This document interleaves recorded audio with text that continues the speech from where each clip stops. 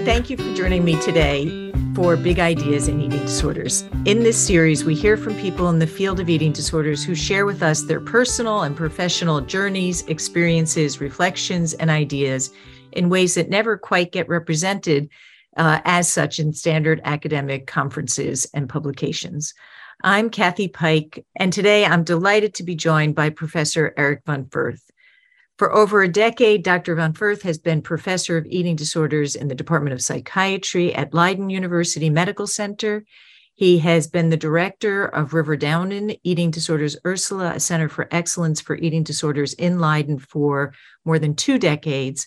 He's past chair of the Dutch Academy of Eating Disorders, past president of the Academy for Eating Disorders, and has an enormous wealth of experience in the field. We're delighted to have you join us today, Eric. Thank you very much, Kathy. It's a pleasure to be here and to talk to you today. Thank you. So let's start at the beginning with just growing up years. What did you imagine your professional career would be? Oh, that's a tough question. I come from a family of medical doctors. My father was an internist. My brother is a psychologist and a neurosurgeon. My sister is a professor in pediatrics. So my daughter is fourth generation MD, doing her PhD in transplantation surgery. So it runs in the family. And so when I was, I think, 15 or 16, I really wanted to study, go to med school and become a surgeon. That was actually what my brother, of course, fulfilled that task for me. So I started off doing medical school, and I found it horrible. And both content-wise and from a personal perspective, I found it, I kept being confronted with my father's history. He was, at the time, he was a relatively famous Dutch physician. He was, I think, in 1976 when I did my my high school finals. He was the most cited professor in medicine in the country. So that's quite a legacy. It is, and I was actually when I went to, I think it was histology, the professor said to me, "Are you the son of?" And that has constantly followed me. And he said, "Oh, but I'm sure you know all this stuff. Shall I just give you an A so you can go home?" Which was ridiculous, right? And I had several of these kinds of interactions, and as an 18-year-old, I found it very, very difficult to deal with. I'm sure. So obviously I flunked and I got into psychology, which I liked a lot more. And found your own path. I did, but truth be told, I am now a professor at the same university hospital where my father has been a professor for 40 years. So all things come together in a way. But you got there on your own terms. So what were those? How did you get into psychology? And when you got into psychology, did you know where you would wind up in terms of specialty? After I wanted to be a surgeon, I sort of switched to being a psychiatrist. And obviously I didn't succeed, but then psychology was a really good second. And in 1984, I did an internship at a family therapy unit, which was part of the child and adolescent psychiatry at Utrecht University.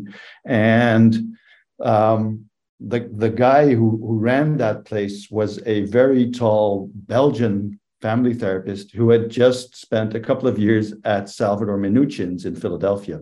And Minuchin at the time was interested in eating disorders. So when my boss came back to Holland, he said, "We're going to do eating disorders." And so as an intern, I had to write up all the reports of the interviews of the psychiatrist and the family therapist, and we saw one patient a week. And so my first training is family therapy. So that's how my interest in eating disorders started off. Right. And what were the dominant ideas that came from Minuchin around eating disorders, I think some of which hold up and some clearly don't. For me, it meant that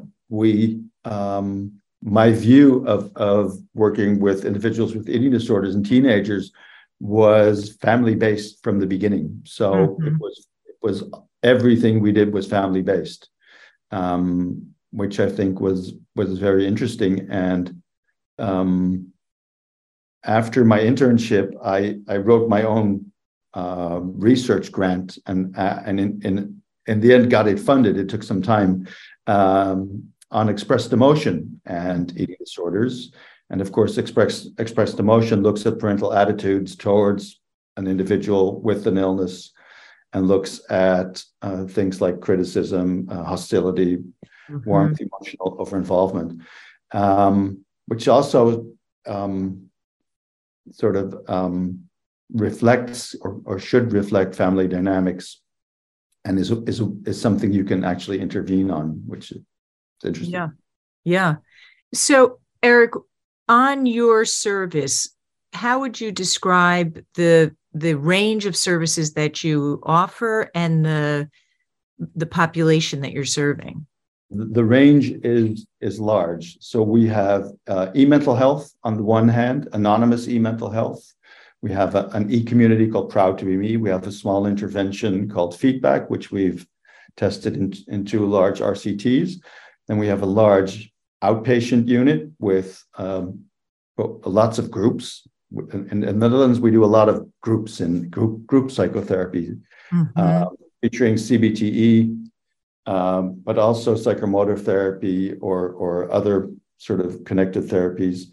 Then we have a day treatment unit where we can have up to 20 patients for 5 days a week. And we have an inpatient unit with 21 beds for the most severely ill. So essentially, we offer the full range of services. We do children and adolescents, we do adults, we do elderly, all ages, all genders, all eating disorders. At any given moment, we have about 1,100 patients in care, and we see about 650 new patients every year. So, and big service. The Ursula, we employ about 130 people. I think it's, for Dutch standards, it's a big service. I think by most standards, it's a big service. There are some that are a lot bigger in Germany, for example, and some commercial ones in the US, but we are, of course, non-commercial, where all of our treatments are reimbursed by health insurance, with very few limits to the duration of treatment, for example, which offers us a relatively great freedom in how we treat these patients and for how long we treat them. So in the Netherlands, there's an insurance system. Is it a universal insurance system? Can you describe a little bit more about how it works, seeking care in the Netherlands? We have a universal healthcare system, which means that every individual aged 18 and over needs to have health insurance. By and large, it's private health insurance, but the rates are very reasonable. So I think that I pay per year what an average American pays per month. And children are under the age of 18 are automatically covered by their parental health insurance.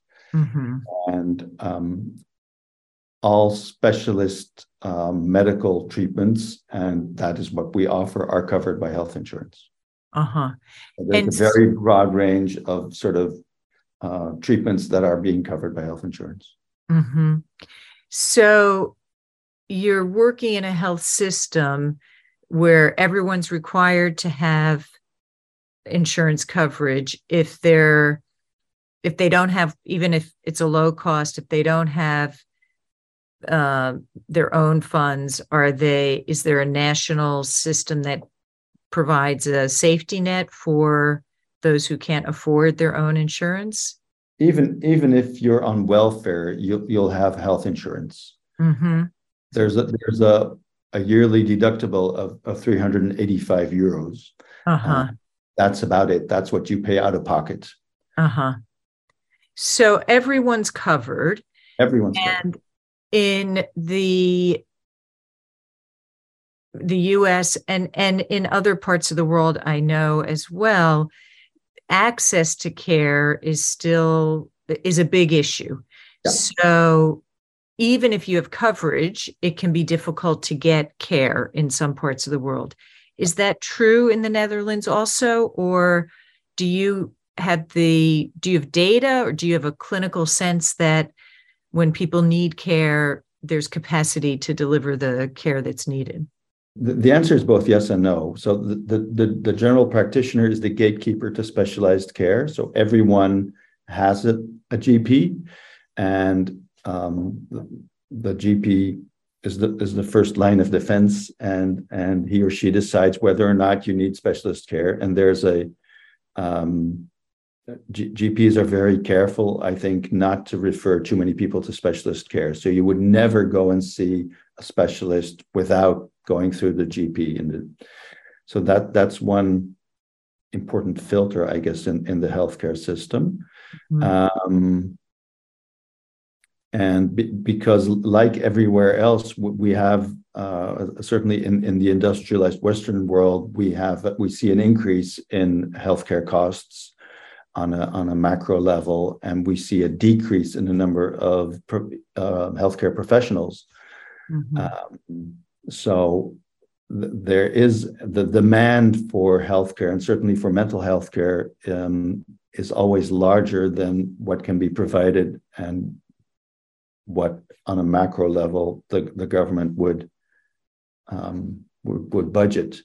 Mm-hmm. We've talked a bit about healthcare systems. We've talked a bit about ways in which societies are potentially more toxic related to the specific issues that we're concerned about with mental health, with eating disorders. You've got an eating disorder service that serves 1,100 people at any given moment in time. You're seeing a lot in terms of what this story is and how serious eating disorders can be. I'm wondering if we can move into this discussion around whether you're seeing more. And I also, maybe first question is, what language do you think is the right language when we talk about more serious, more severe and enduring, more chronic eating disorders? Clinically, how do you reference this group that you see as being more ill, right? There are lots of different terms that people use. What do you feel is most accurate, and who are you most concerned about in terms of being most vulnerable in that regard? Yeah, that's an interesting topic. It's of course, obviously, I'm not a native English speaker, but I do love language, and it's I have great difficulty with the terms that we generally use. Things like severe and enduring eating disorder instead of chronic. In Dutch, the patient organization coined it long-standing eating disorders, and used an abbreviation to address these individuals. Terms like terminal anorexia, I have great difficulty with. It's I think in the depression field, they talk about chronic depression after 2 years. We are hesitant to talk about a chronic anorexia nervosa after 10 years. Mm-hmm.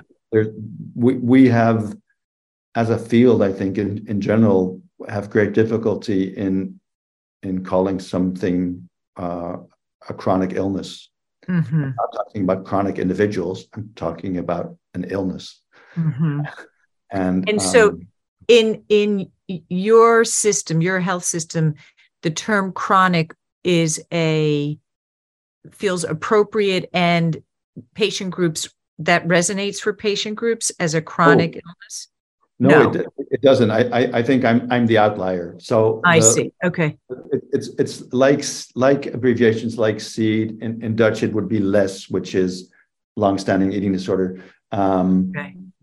And so I think in our field, we find it difficult to name things for what they are. I see. And So you're saying these are longstanding conditions that we would call chronic conditions. Let's call them chronic conditions. yes, Got it.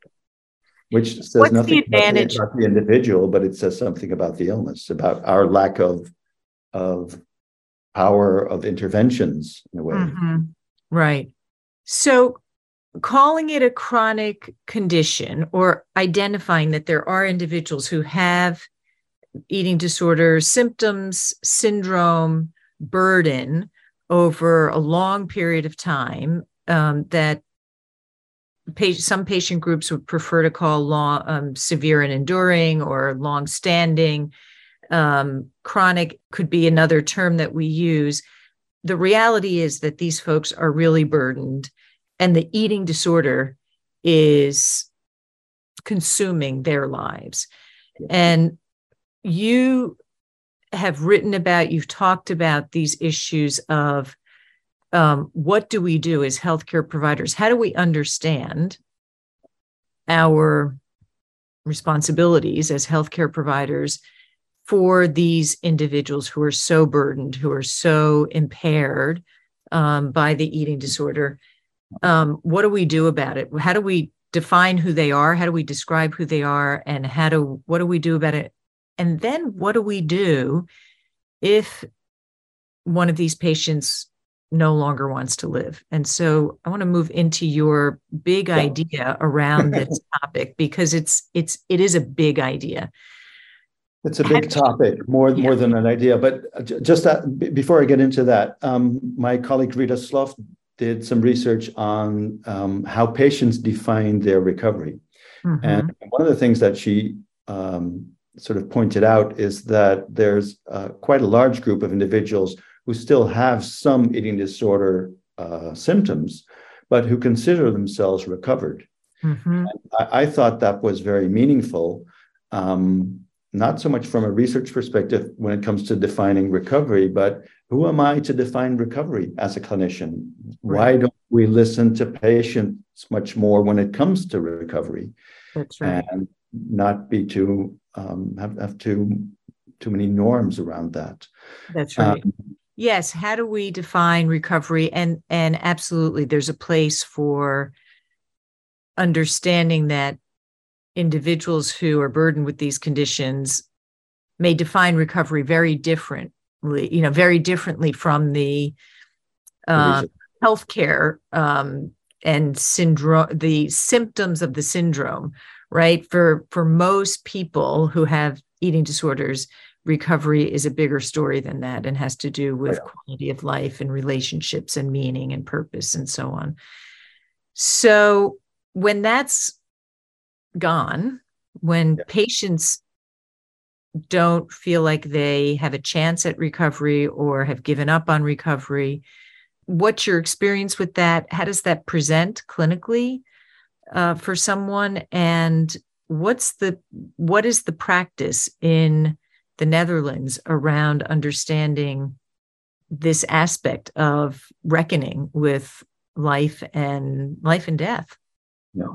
One of the things, at least that we experience, perhaps because we're a tertiary center, is an increasing number of individuals who say they want to die. And in my experience, I would say 99.9% of the individuals with an eating disorder, and specifically people with restrictive anorexia nervosa, do not want to die. They want to live. But there seems to be, at least, but that could very well be my referral bias, a group of relatively young individuals who say they want to die. And these young individuals in general, I'm talking about 20 to 30-year-olds. I mean, from my perspective, that's very young. And these individuals generally have had a very long history of eating disorders, 10 years, sometimes 15 years, multiple treatments, evidence-based treatments, forced treatments, force-fed treatments, but that has not resulted in lasting recovery. And I find that very, very worrisome, because we should avoid death if we can, but these individuals actually want to die. And in our services, we struggle with this on a daily basis because obviously we don't have the answer. And like everywhere else in the world, even with really good care and treatment, people die from eating disorders, like they die from other serious mental and somatic illness. Right. But again, we try to avoid that, but it's a huge struggle in trying to achieve that. And how do you do that with someone with a BMI of between 9 and 11? Your observation is that individuals are coming to treatment, or they're coming to the center, and they are in despair. They say they want to die. Do they say they want to die, or do they say they don't want to live, or is that not a meaningful distinction? I think it is a meaningful distinction, and I actually think that most, not all, but most people who say that they want to die actually don't want to live. They find living so extremely difficult. I'm thinking about a patient that we have admitted now who's really had, like many of these patients, I must say, so much extreme bad luck. She's survived multiple long-lasting sexual abuse periods in her life, and in many ways, it's really you can understand why she finds life so difficult. She finds it, she cannot talk about it. She's completely engulfed by her eating disorder and can only think about not wanting to gain weight and losing weight and actually wanting to die. And she wants to die. She tries to die by starving herself. That really is what she's trying to do. And that is almost impossible in this country. The only way to do that is to completely isolate yourself somewhere in the woods and not contact anyone. But that's not how it works. So these individuals end up in hospital time and time again.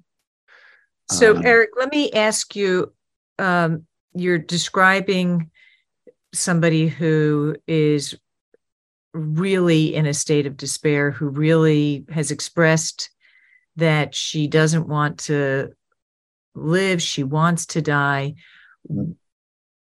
Could you share with us the general big overview? I know this is a big topic, but sort of a big overview to contextualize this discussion in the Netherlands. What are the laws and practices around end of life for somebody with a mental health condition like this? That indeed is a big topic. Since 2002, the law on the termination of life on request and assisted suicide act became legal, and obviously, I'll just call it euthanasia. But euthanasia is most commonly requested for elderly patients with severe somatic illness in the end stages of their life. From all deaths in the Netherlands, only 4% are actually cases where euthanasia ended their life. So even 4% of individuals with mental illness? No, with all illnesses. With all illnesses, okay. And then of the euthanasia cases, what percent is mental illness? That's 1%. Okay. So it's 1% of 4% of deaths. So euthanasia in general is relatively rare, which I think may be a common misperception in the US, but if it's only 4%. And within the people that receive euthanasia, only 1% are people with mental illness. And this practice has the number of individuals requesting euthanasia with a mental illness has increased slightly. In 2010, this was still very rare, around 2 cases per year, but it has increased to between 60 and 90 cases in the past couple of years. So that's a dramatic increase. Yes, I think that's a really dramatic increase. And there's, of course, obviously a lot of debate about how we should deal with this increase in requests. And one of the things that just my personal opinion, but there's an inflation in terms, I think, in the words people use. And I think that the requesting euthanasia for some is a way to express their extreme despair around their illness and their life. Whilst in the old days, they might have said, I just feel desperate. So again, this is context, because if euthanasia is legal, and it is legal in this country, then you can also request it. Right.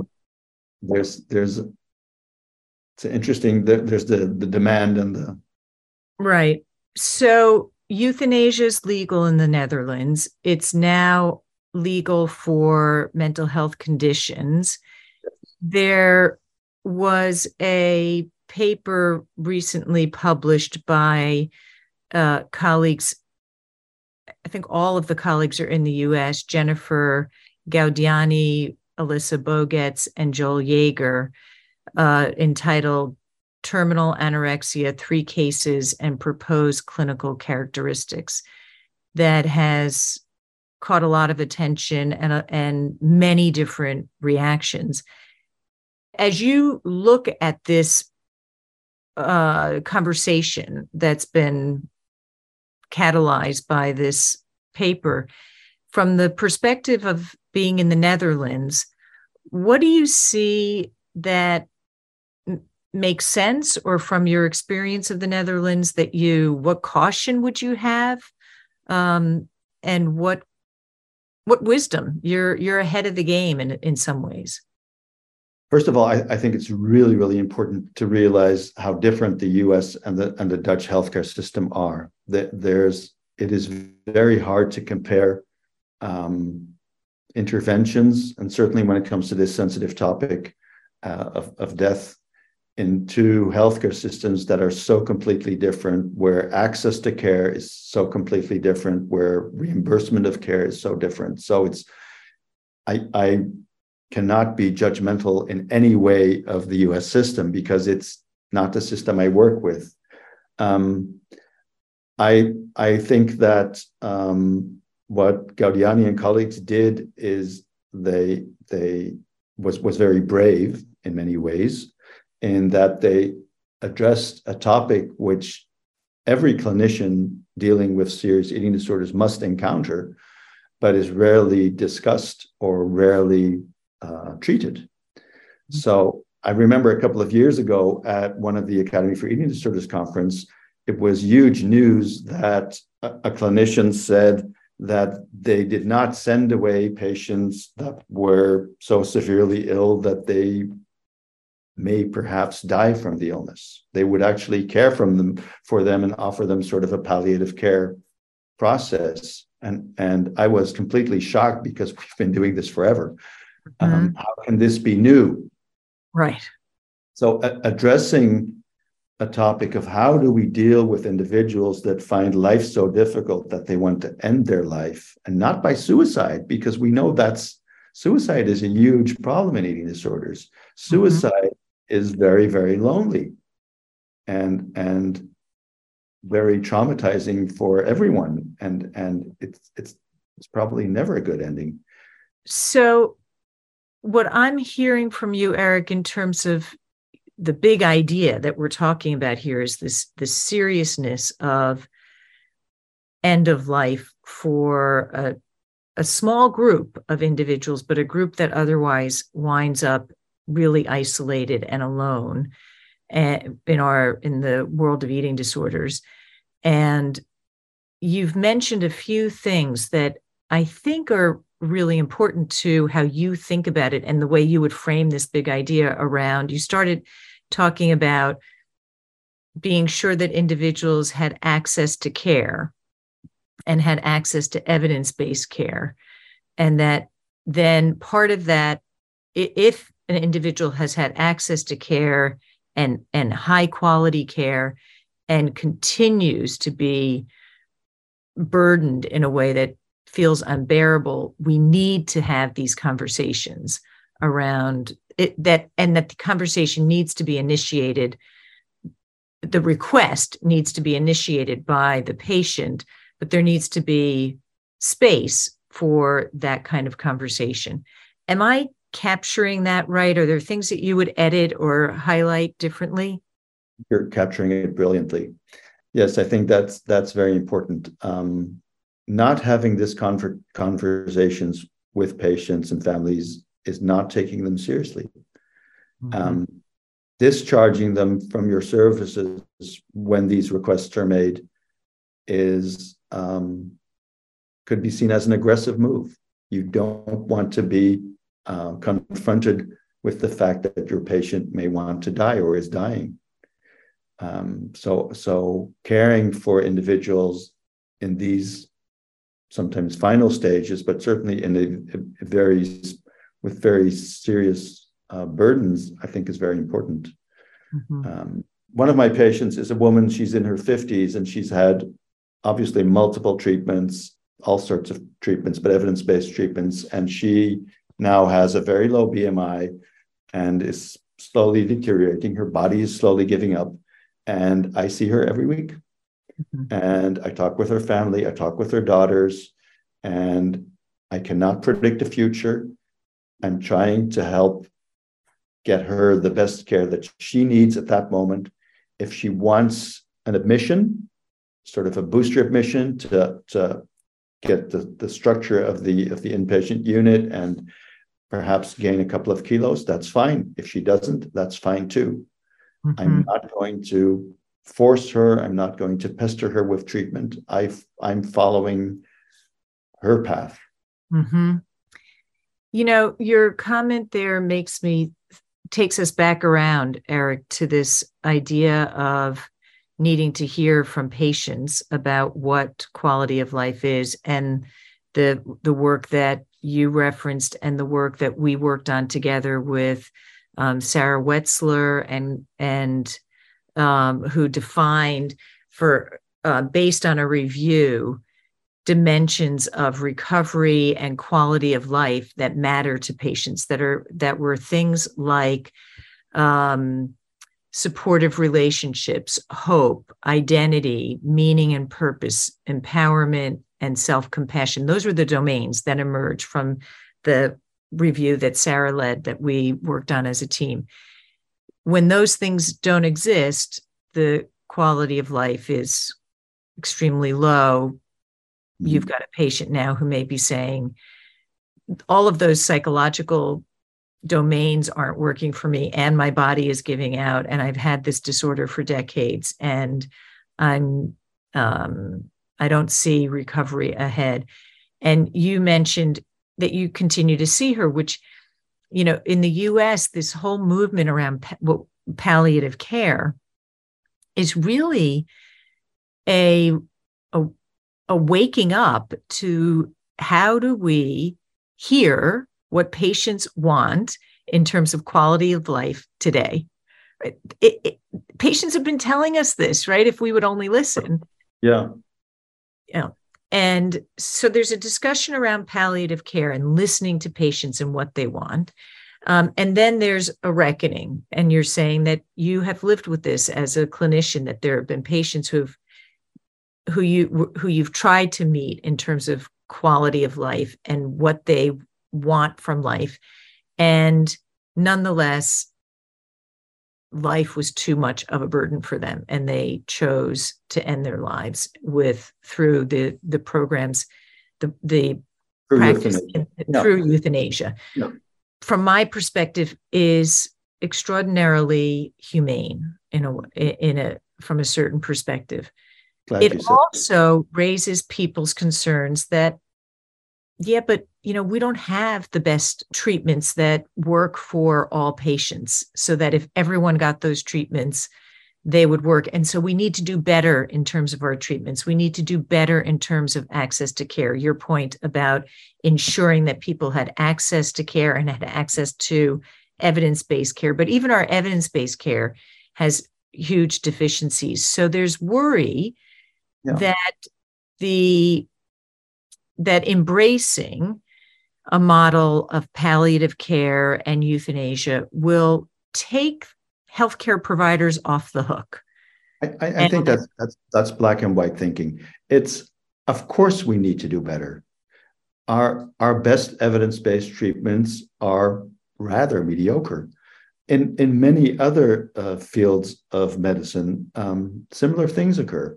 There are some really good and some good treatments for certain forms of cancer.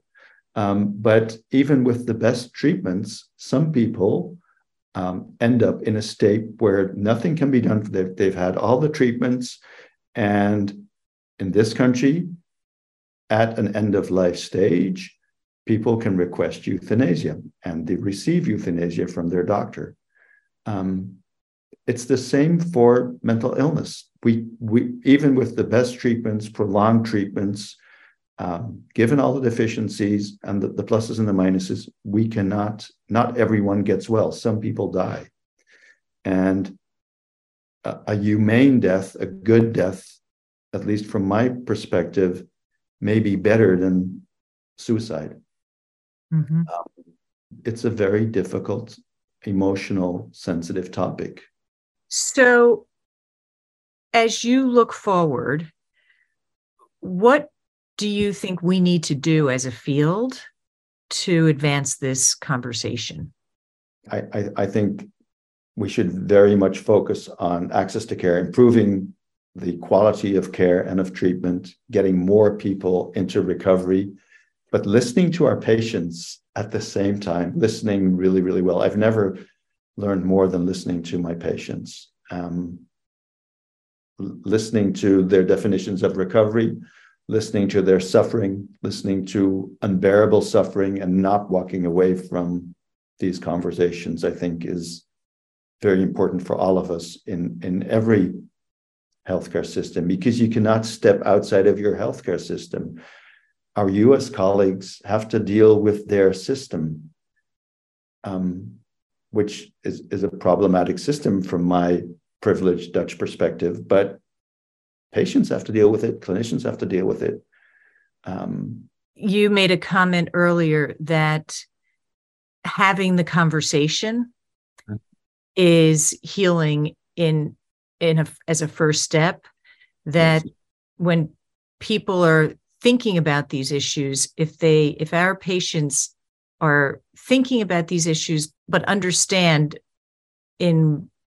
because of the various systems in place that this is not a topic they can discuss with us, then where do they go with it? And that's a real failure, right? Yeah. Of capacity to embrace all that's burdening them. And it occurs to me, Eric, that it's very similar just generally to talking about end of life, and that that's a difficult conversation for many people. And as people get older, they want to talk about what they want and how they hope their lives will conclude here on Earth. And if we can embrace those conversations, there's so much healing in and of themselves. So I agree with you that the US has a lot to learn from different systems, and the Netherlands is one. There are other countries that have policies and practices in place where if we could collect the data and bring it forward and have real conversations that include our patients, I think we learn a lot. Yeah. Although I would say that getting the US to adopt universal healthcare would really be a very important first step. Yeah. So from a population perspective, that would make such a big difference. No question. No question.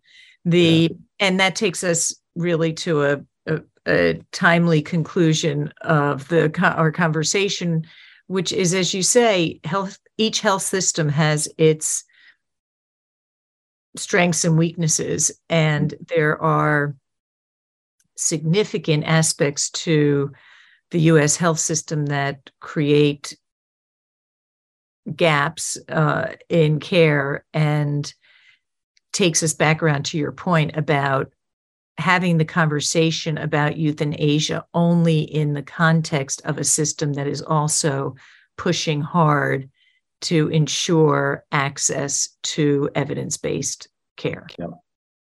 We really can't have one without the other. No, we can't. That would be a huge injustice and a failure of us clinicians. Yeah.